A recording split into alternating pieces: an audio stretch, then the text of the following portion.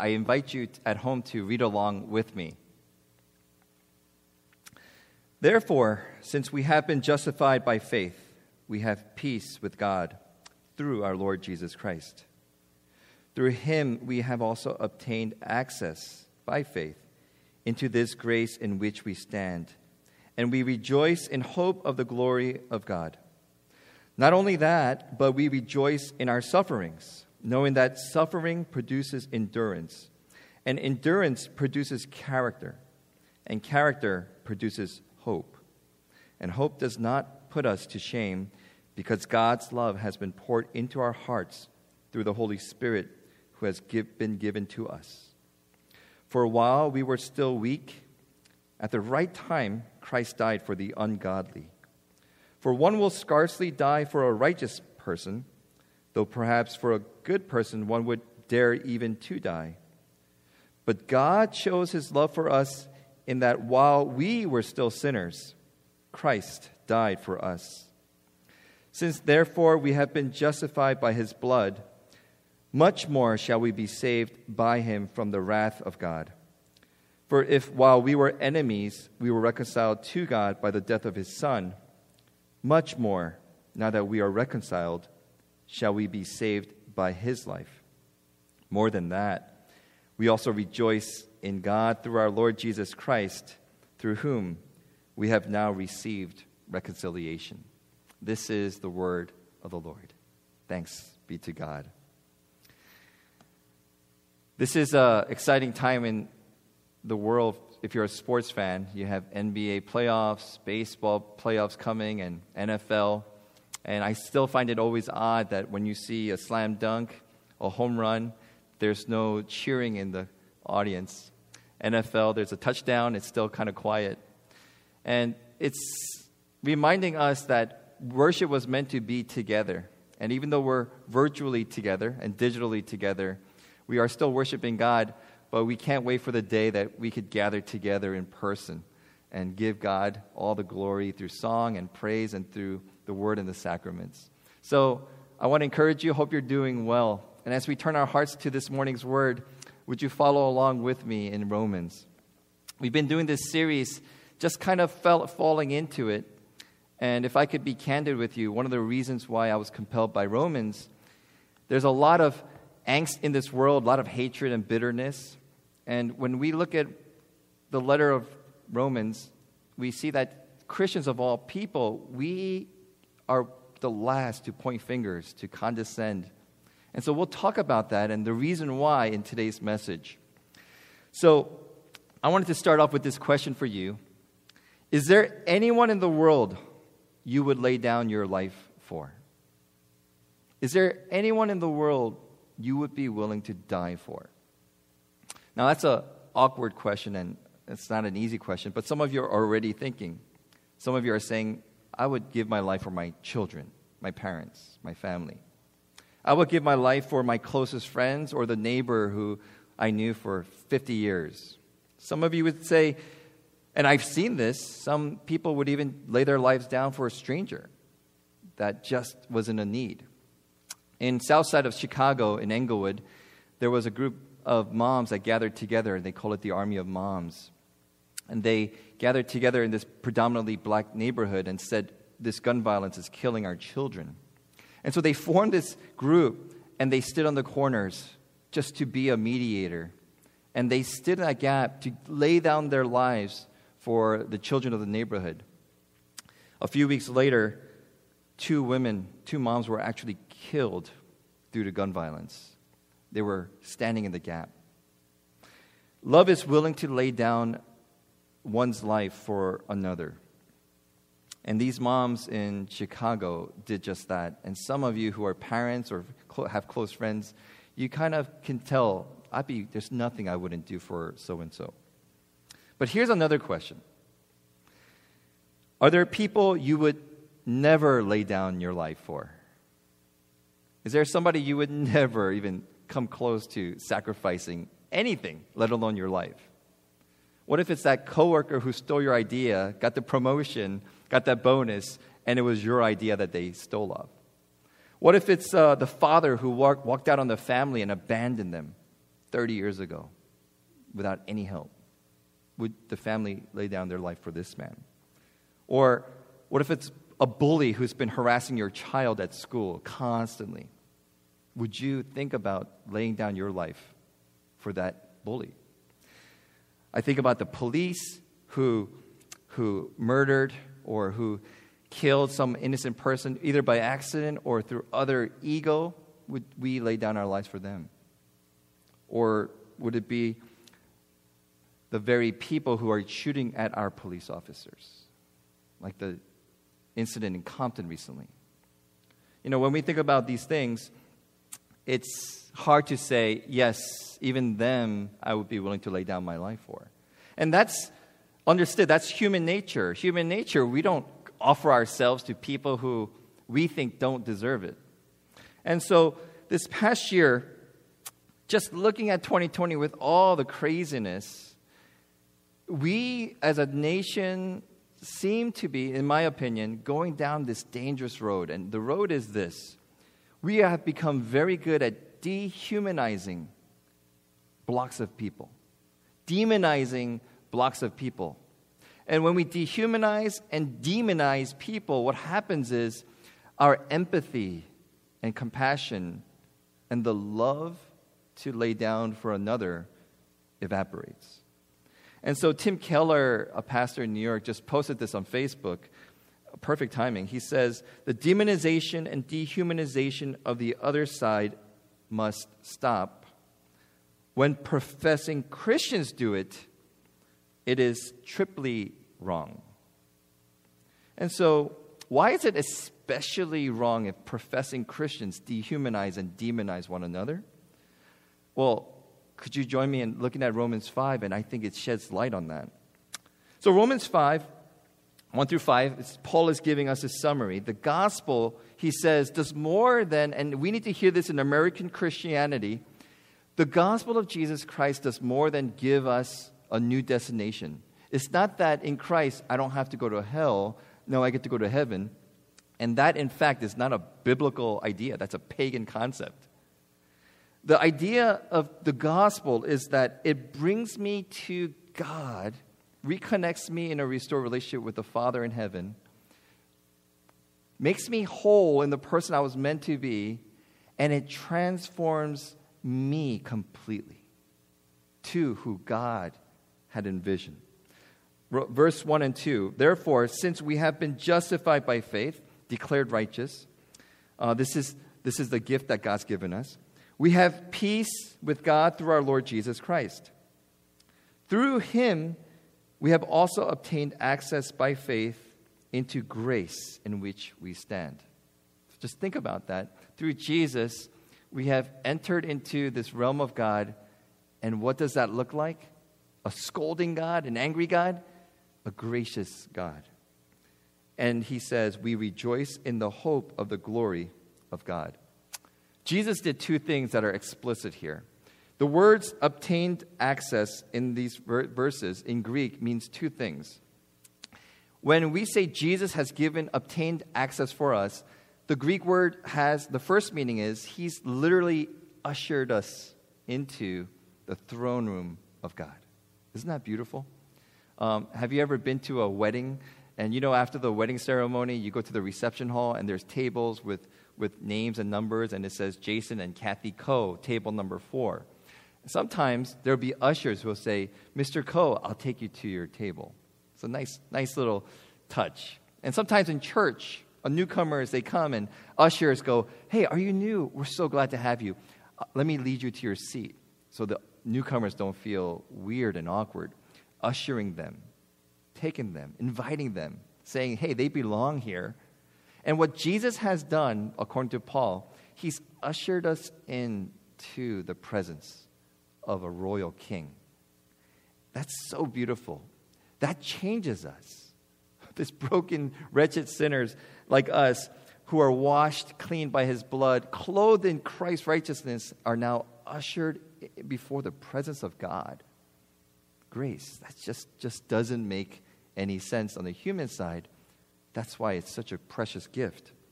But the second meaning of this word obtain access could also mean a harbor, as in a ship harbor. In the Palestinian days, 2,000 years ago, the word sea implies turmoil and just craziness. And 2020 is sea. But the harbor that we have been invited into, that Jesus obtained for us, the harbor, the safe haven, is where ships can rest and dock in safety. What that implies, Paul is saying, if that's true, is we don't have to fight to earn God's love and favor anymore. We don't have to work towards religion to be accepted by God, and that can't be done anyway.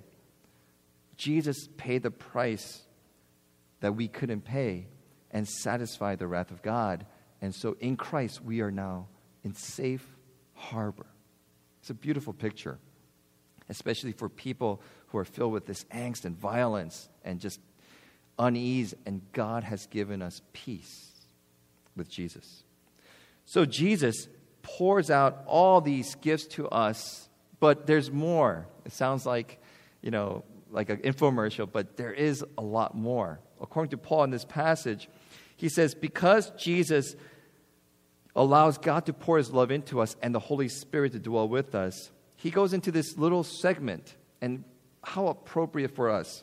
He says, those who trust Jesus rejoice during suffering. Because faith is becoming more resilient. There's rejoicing in suffering. They don't pray away suffering. They don't say, I can't wait for 2021. But even in the midst of suffering, they rejoice. Why? Because their faith in the unchangeable, loving God is stronger. So some of you right now, either your faith is growing in this year because you're saying, God, have mercy. I have no control over my life. I trust you. Or some of you are falling away and saying, got to fight this, and I'm gonna prove that nothing's going to get me down, and we turn away from this need of God. We try to be our own God. Well, Paul goes on, that resilient faith, that endurance, those who trust in Jesus, because of that resilience, it forms their character. Character is doing the right thing over and over again. That ability to strengthen that goodness in our lives. And that resilience in character is being refined by the fire of suffering. And Paul says that character produces hope. So it's this circle that trusting God gives us faith in suffering, builds character, builds resilience, and then it goes back to hope in God. And so what is this hope? What is hope? What is hope for us, you and me, and for people in Rome suffering during this time? The hope, please hear me, the hope is not the end of the storms.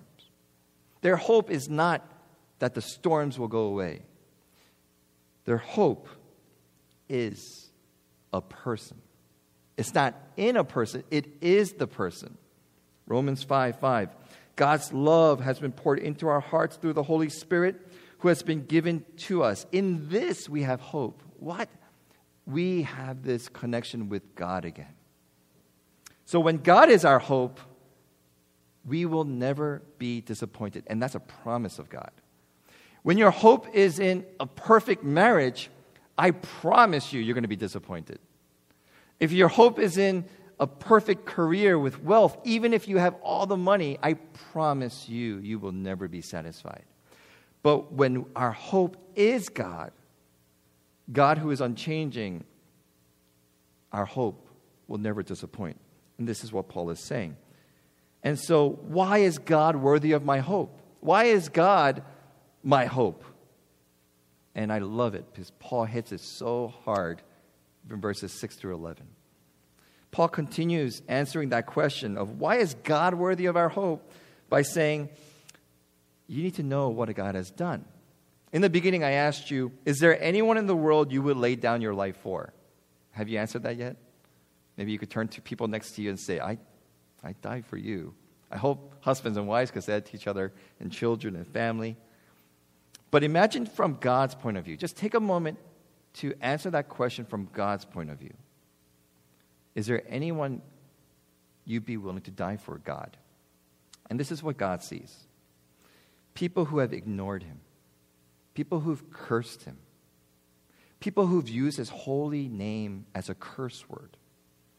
People who give credit for all the beauty of this universe and say it wasn't God of the Bible. It was science. It was just accident. People who've rejected God and started worshiping created things rather than the Creator. This is what Paul was saying. And people who are willing to kill, mock, and just divide one another. God looks at that. So who is God willing to die for? You and I, we couldn't die for people who are cruel to us. But Paul answers this in Romans 5. For while we were still weak, at the same time, right time, Christ died for the, could you say this word with me? Ungodly. See, religious people, good people, it's easy for Christ to say, I got to save them. But what Paul is saying here is Christ at the right time died for the ungodly. That's me. That's you. For one will scarcely die for the righteous person, though perhaps for a good person one would dare even to die. But God shows his love for us in that while we were still sinners, Christ died for us. The emphasis, do you see Paul's making here, is specifically that. Humans will die for people they care about. The list that you made, who are you willing to die for? And that's understood. But look what God has done. He died for your other list. The people you would never die for, and people who've done the same things to God, he was willing to send his only son. And Jesus was willing to die for those who mocked him. So it is sinners, the worst in the world, every sinner, you and me, the very people who rejected God that Jesus already died for, as we read this today.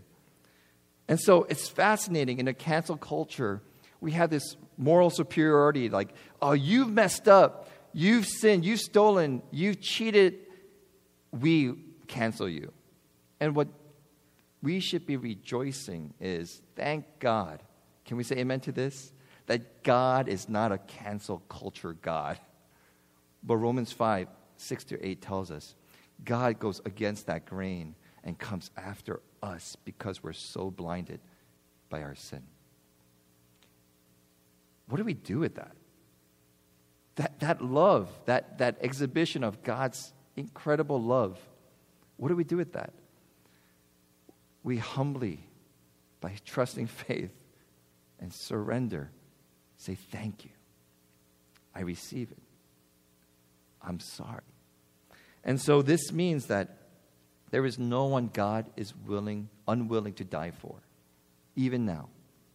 What this means that if God doesn't dehumanize us while we were sinners, professing Christians, I'm talking to you and me, who are we to ever dehumanize anybody?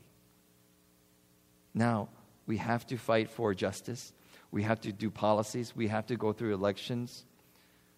But don't ever forget that the prime identity and the reason why we have this hope in the midst of suffering and pain is because God has shown this incredible love to broken people like you and me. And in that love, it doesn't just change our destination. It truly does transform us. So what if we finish the rest of 2020 this way? What if we prayed for the presidential candidates? What if we pray for both those who are protesting Black Lives Matter and say, I hear you?